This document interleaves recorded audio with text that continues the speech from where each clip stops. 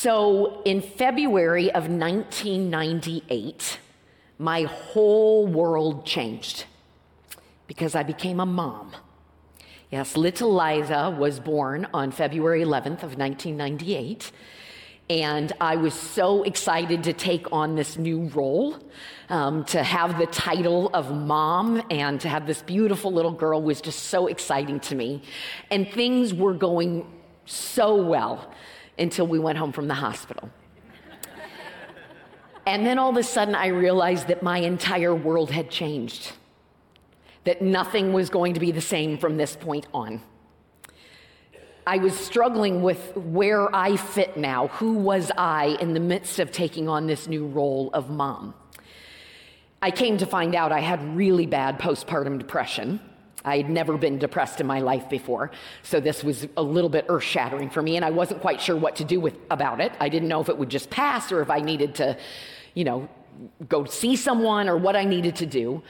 And I was struggling. I was the loneliest I've ever been, and I was never alone. I had someone with me all the time. And I wanted so much to treasure this time, and yet I was feeling overwhelmed and not myself. And I kept thinking, if I could just change a few things, like we lived kind of near downtown, and I thought, well, I work at Grace. If I could get closer to the church, if I could be a little bit closer to where my parents are and where Jeff's mom is, maybe things I would feel better probably. So if I could just change everything around me, change my circumstances, maybe I should go back to work a little bit earlier. Maybe that's how I would feel more like myself. I just had all these thoughts about how could I control this environment? How could I control the circumstances and the situation to make things how I wanted them to be and to feel better? And I remember distinctly one day taking a walk in our neighborhood with Liza. It was just she and myself, and we're walking along, and I'm telling God these things. I'm actually kind of arguing with him. I'm like, this is how I think things should go, so if you could just work it all out for me and do what I want and I need, then I think I could find some joy and contentment and hope in the midst of this depression and my whole world feeling like it's in an uproar. And I just was telling him this and sharing with him my thoughts on how I think things should go. And he said something to me in that moment and revealed something to me in that moment that I have never forgotten. And we'll come back to that in a little bit. Because I believe what God was saying to me was something that Isaac, our ancestor that we're going to look at today, our hero of faith, I think it was something that he came to understand very deeply. We're in week 3 of our series, Family Tree, that has us looking at some of the biblical pillars of our faith and moments in their lives where God met them in profound ways and the heritage of that faith that they have passed on to us. And today we're going to look at the life of Isaac. And he's the only son of Abraham and Sarah. He is the one God asks Abraham to sacrifice at one point, and then it doesn't transpire. He's the father of Esau and Jacob and the grandfather of the 12 tribes of Israel. And interestingly, there is only one chapter that is devoted entirely to Isaac in Genesis. It's the chapter we're going to look at today, chapter 26. You have so much about Jacob and about Abraham, but just one chapter about Isaac. And its placement is interesting because it comes between 2 stories about his sons, Esau and Jacob. The chapter 25, right before chapter 26, is the account of Jacob exploiting his brother. And the chapter after the story we're looking at today is Jacob deceiving his father. So why is this story about Isaac right in the middle of 2 stories about his sons that probably happened sequentially? The stories about Esau and Jacob probably happened one right after the other. So why did they stick this story about Isaac in there in between these 2 stories? Well, what happens in Isaac chapter 26 has so many parallels to the events of what happened to his father, Abraham, in chapter 20 of Genesis. And some critics and commentators see little historical or theological importance of Isaac's story. As a matter of fact, they think, many of them, that it's just a repeat or a rerun of Abraham's story. But I believe it has deep significance. that God has something more, something different to show us in the story of Isaac. So we're going to dig in. It's Genesis chapter 26. That's page 22 in the Bibles in the room. If you want to grab those, if you're at home, welcome. We're so glad you're with us online. You can also go to the app. The scripture's in there, or grab your Bible at home. But we're going to dig into this passage that is fairly long. And I'm going to tell you there's a lot of info packed in all of these verses. The connections to Abraham and then connections to the New Testament. We could spend an hour on probably each verse, but I promise I will get you out of here in the next 3 hours. No, I'm just kidding. All right. So let's start chapter 26, verse 1. Read along with me. A severe famine now struck the land, as had happened before in Abraham's time. So Isaac moved to Gerar, where Abimelech, king of the Philistines, lived. The Lord appeared to Isaac and said, "Do not go down to Egypt, but do as I tell you. Live here as a foreigner in this land, and I will be with you and bless you. I hereby confirm that I will give all these lands to you and your descendants, just as I solemnly promised Abraham your father.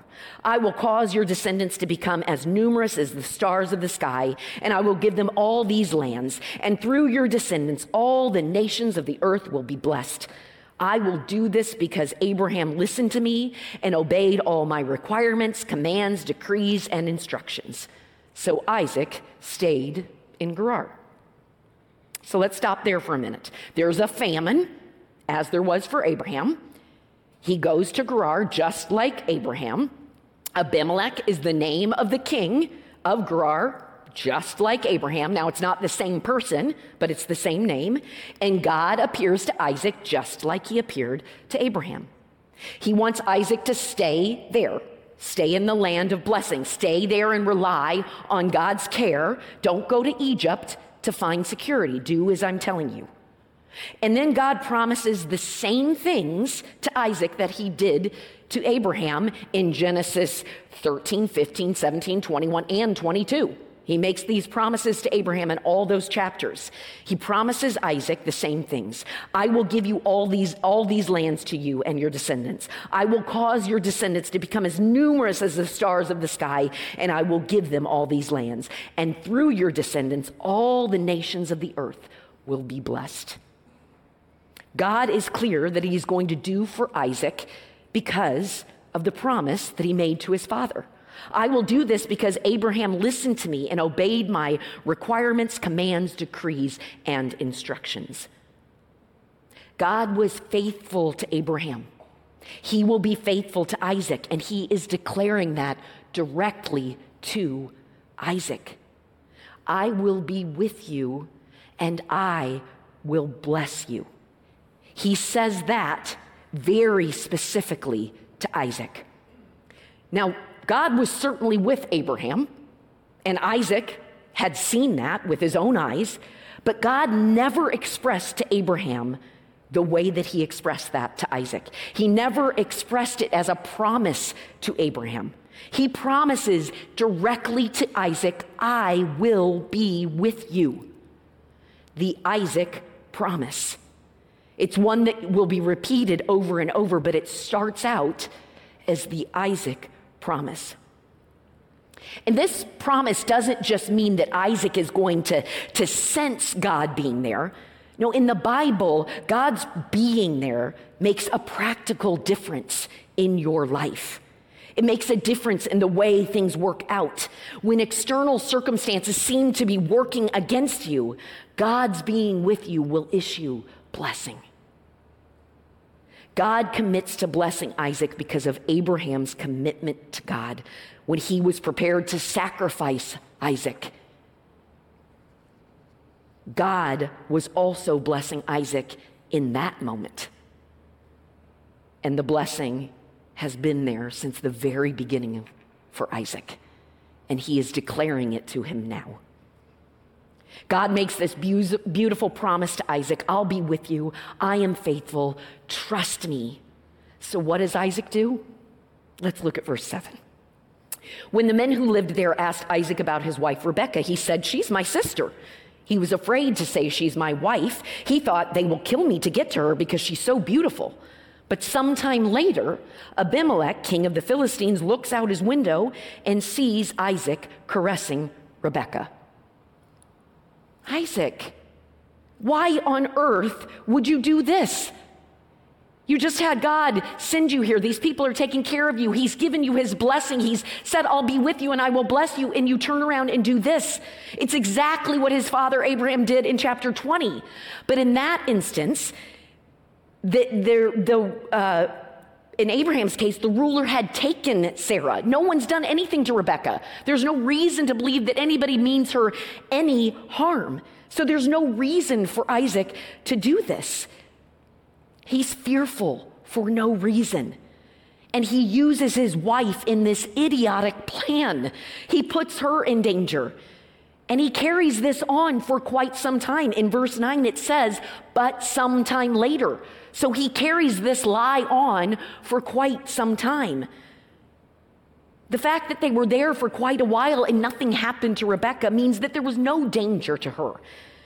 God had brought them there. Why would he bring them there if there was danger to Rebekah? He mimics his father from chapter 12 and 20, but again, Sarah was taken, Rebekah was not. So this was not only deceitful, it was unnecessary. And Abimelech discovers the truth. He stumbles upon it. And I have to say, Isaac's kind of dumb. Now, kids don't say that word, but he is. Why is he caressing her out in public if he's trying to keep up this lie? In verse 9, immediately, Abimelech called for Isaac and exclaimed, she's obviously your wife. I just saw. Why did you say she's my sister? Because I was afraid someone would kill me to get her from me, Isaac replied. How could you do this to us? Abimelech exclaimed. One of my people might have easily taken your wife and slept with her, and you would have made us all guilty of great sin. This could have been really bad. Guilty here actually means retribution. This could have resulted in death if someone had been with Rebekah. I think Abimelech is stunned. How could you do this to us? We have taken you in and cared for you, and you put our lives in danger because of fear for your own life. Unwarranted fear for your own life. Isaac put their lives in danger with his deceit, and he had no reason to distrust his wife. She'd never been unfaithful, and he'd been taken in by these people. He had no reason to distrust them. So why is he so scared they'll kill him? It shows such a lack of trust, not just in the people around him, but Isaac's lack of trust in God, even after God's promise to him, directly to him in verse 3, live here as a foreigner in this land, and I will be with you and bless you. He did not have faith that God was with him or that he would bless him. He took matters into his own hands, took control, tried to manage his circumstances, and in the process deceived and hurt people that were trying to be kind to him, people that God had instructed him to stay with. He didn't trust that God would keep him safe. So how does Abimelech respond? In verse 11, then Abimelech issued a public proclamation. Anyone who touches this man or his wife will be put to death. How does Abimelech respond? He protects them. God protects them. He protects Isaac and Rebekah. He says, you cannot touch this man or this woman. God is with them, even in the midst of Isaac's distrust and deceit. Just as he promised, Isaac takes the situation into his own hands, but God is still with him and he still blesses him. I'm not sure that Isaac sees those blessings yet, but I think he will. So God blesses him by protecting him, and then he continues to pour out blessing on him. Verse 12, when Isaac planted his crops that year, he harvested 100 times more grain than he planted, for the Lord blessed him. He became a very rich man, and his wealth continued to grow. He acquired so many flocks of sheep and goats, herds of cattle, and servants that the Philistines became jealous of him. God's blessing on Isaac again. Not only does he protect him, He makes him rich. He allows him to reap a bountiful crop. Remember, there's a famine just down the road in Canaan, and Isaac is prospering. In one translation, the word rich is translated into magnified. Magnified. Verse 13, he became a magnified man. You can become rich on your own, but it takes God's blessing to be magnified. And the Philistines, I'm sure they're furious. Here he is, he deceives them, he lies to them, and now he's rich. So what do? In verse 15, so the Philistines filled up all of Isaac's wells with dirt. These were the wells that had been dug by the servants of his father Abraham. Well, they fill up the wells that he dug with dirt. The wells that produce all the water for his bountiful crops, they fill them up with dirt. And this is a big deal. They didn't steal the wells. They filled them up with dirt. They all need the water. This is going to hurt everyone around them. And this took great effort to fill these wells with dirt. They were angry, and rightfully so. They couldn't hurt them. Abimelech had ordered them to keep them safe, but they could fill in the wells. So verse 16, finally, Abimelech ordered Isaac to leave. He saw what was going on. He said, you've got to leave the country. Go somewhere else, he said, for you have become too powerful for us. He orders Isaac out. Well, it's kind of an order. The first part, go away, that feels like an order. And then the second part, you're too powerful for us, feels more like pleading. Please just go away. You're too powerful for us now. And you've deceived us, and now everybody doesn't like you. Just get out of here.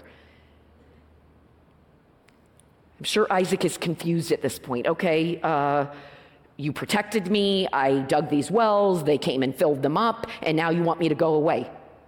I don't know what I'm doing here. I don't know where I'm supposed to go or what I'm supposed to do. So in verse 17, he moves away. So Isaac moved away to the Gerar Valley, where he set up their tents and settled down.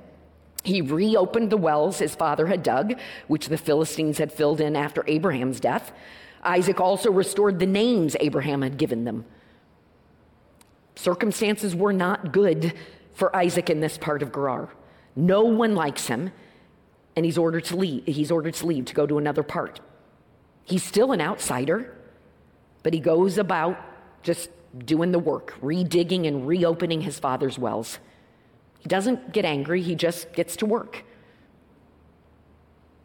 I think about those wells that his father had dug, and him redigging those wells up. And I think about our ancestry, what we come from.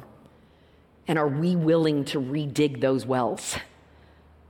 Put in the time and the effort and the commitment to redig wells of peace and power and grace and wisdom and transformation. They're available to us. Are we willing, like Isaac, to do the hard work of digging them back up? Going on, verse 19, Isaac's servants also dug in the Gerar Valley and discovered a well of fresh water. But then the shepherds from Gerar came and claimed the spring. This is our water, they said, and they argued over it with Isaac's herdsmen. So Isaac named the well Esek, which means argument. Isaac's men then dug another well, but again there was a dispute over it, so Isaac named it Sitnah, which means hostility. Abandoning that one, Isaac moved on and dug another well. This time there was no dispute over it, so Isaac named the place Rehoboth, which means open space. For he said, at last the Lord has created enough space for us to prosper in this land.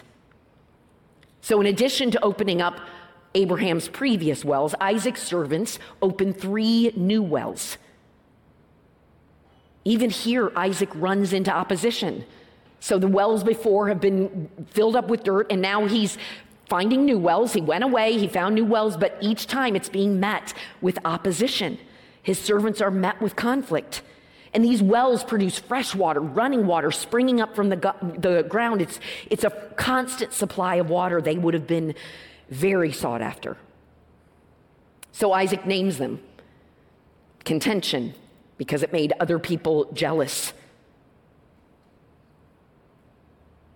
He names these wells, the ones that Abraham, he renames the ones Abraham had given him, but he also marks this moment by naming the new wells so that he can remember. So the first one's contention, because that's what it was. It was contested. The second one is opposition, because he's facing opposition again. And the last one, the third one, is roominess, because it was there. It was far enough away from the Philistines to not be a problem. And Isaac saw this well, this last well, as a testimony to God's faithfulness and blessing. He is starting to see the blessings all around him. And Isaac saw them as they were. He saw that well, that last well, as God's blessing. He saw them more of God's gracious blessing than the result of his hard work. Isaac had moved around at this point from place to place for two reasons, basically. To avoid the opposition. That's why he leaves when Abimelech tells him to go. And to find water for survival. He had moved around based on his circumstances. And finally now, there's no opposition. There's enough water. He's got what he needs, signifying hope that this was the place that God had designated for him to stay. He says in verse 22, "At last the Lord has created enough space for us to prosper in this land. Let's stay. This is we're going to prosper here. He's arrived. It's all good." So why in the very next verse does he go to Beersheba? Verse 23, "From there Isaac moved to Beersheba, where the Lord appeared to him on the night of his arrival. 'I am the God of your father Abraham,' he said. 'Do not be afraid, for I am with you and will bless you. I will multiply your descendants, and they will become a great nation. I will do this because of my promise to Abraham, my servant.' Then Isaac built an altar there and worshiped the Lord. He set up his camp at that place, and his servants dug another well." Something changes here. Before his move to Beersheba, Isaac moved around to avoid conflict and to obtain water.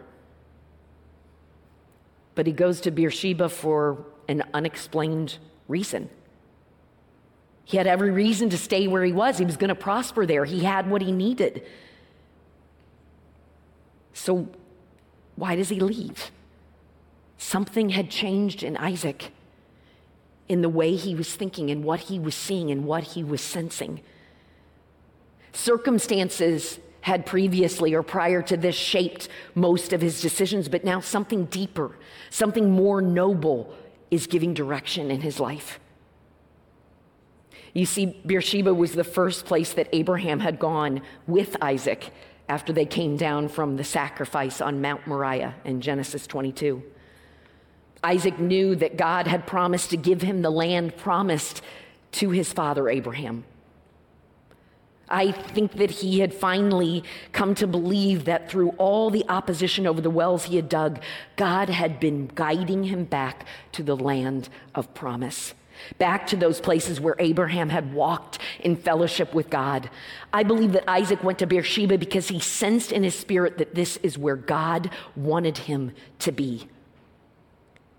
God had been previously driving or pushing Isaac through opposition. Now Isaac was willing to be led. And the decision was the right one, because immediately that night, God speaks words of reassurance to Isaac. And the Lord appeared to him that same night and said, "I am the God of your father Abraham. Do not fear, for I am with you. I will bless you and multiply your descendants for the sake of my servant Abraham." That same night, do not fear. He's speaking right now. Don't fear now, Isaac, and don't fear in the future. Why? For I am with you. Again, he has said this. I have been with you. I've been with you at those wells. I was with you when you were lying and being deceitful. I have been with you. Look where I've brought you, and know that I will continue to be with you, and I will bless you. I make the same promises to you, Isaac, as I did to your father Abraham and to all of us in this spiritual family tree. We have the same promise. I will be with you and I will bless you from God. He makes the same promise to us that he does to Abraham and Isaac. And notice then in verse 25 what Isaac does, the order in which he does things. He builds an altar. He calls upon the Lord. He pitches his tent. And then they dig the wells. Prior to this, Isaac stayed after he dug a well and found the water. Then he stayed once he found sufficient water and was not opposed. But in this verse, it's the reverse. First, he builds the altar and worships. Then he gets to work. It's a lesson in faith and guidance. The place for God's people is the place of God's presence. The place of intimacy and worship and communion with God is the only place to abide. Isaac built the altar first, the place of worship, of connection with God. Most altars were built spontaneously out of a reaction, out of God's provision. They build an altar to worship him. Only in chapter 36 where Jacob, he commands Jacob. But all the rest of it seems to be a response to the action and provision of God. Only once in chapter 22 is the altar used for the binding of Isaac, the story of sacrifice. All the other altars are places of worship and remembrance, places where the patriarchs called on the name of the Lord. Communication with God and worship. And that's where we should dwell. And that's where we're assured of God's provision and our needs. Isaac figured it out. Build the altar first. Worship God first. Abide in him first. And then get to work. Have you built your altar? The best place to be, the only place to live is in God's presence, a place of intimacy, worship, and communion with him. That's where you start. No matter where you are, no matter what's going on around you, no matter the chaos that is swirling in your life, you start by building an altar and communing with the Lord of the universe. That's where you start. And the altar I'm talking about obviously is not a physical one in this day and age, but it is the intimate space in your life, your heart, your soul to meet and worship God. The only space that you can truly feel his presence and know his blessing. We can try to take control. We can try to pursue the things we think will give us life. But when we finally give up and rest in him, abide in him, worship him, there we will find true life and full provision. Isaiah 58 says, the Lord will guide you continually, giving you water when you are dry and restoring your strength. You will be like a well-watered garden, like an ever-flowing spring, like living water springing up from a well. And Jesus says this in Matthew 6:33, seek the kingdom of God above all else and live righteously, and he will give you everything you need. On that walk with Liza 24 years ago, plus years ago, that's exactly what God said to me in that moment. Changing your circumstances, Amy, is not going to make you happy. It's not going to bring you the joy you seek. Taking control and trying to micromanage everything is not going to make it better. God said to me, I am with you right here and right now. And like Isaac, Amy, I was back there. I was over there when you dug that well. And I was there when they filled your well with dirt. And I was even there blessing you when you were being deceitful and lying. I was with you through all of it. And I am still with you. And I have been faithful, and that will never change. The promise I made to Abraham and Isaac is your promise too. I am with you. I will bless you. So build your altar and quit trying to change everything around you, because I'm constant and never changing. He said, I will satisfy you. I will bring you joy and hope and contentment, and I will give you a purpose. I will make your life full and rich and blessed as you look back at how he's met you in your opposition or when you've sinned. He's been there and he will be there. Do you trust that? Do you believe that? Then build your altar today. Build your altar to him right here, right now. Abide in him, adhere to him, live in his presence. He is saying, live in the midst of me. You will find life nowhere else. John 15:5, yes, I am the vine, you are the branches. Those who remain in me and I in them will produce much fruit. For apart from me, you can do nothing. There is nothing out there for you. There's nothing for you outside of him. You can look and search, but you will never find what you're looking for. It will always be God. He's right here, ready for relationship. He will show you where to go, what to do, how to be. Lead you, guide you, direct you. He is saying, I am faithful, I am good, I am trustworthy, I am here. You will know my blessings because when you abide in me, what you want is what I want. What I want is what you want. You will see the blessings even in the hard and the ugly.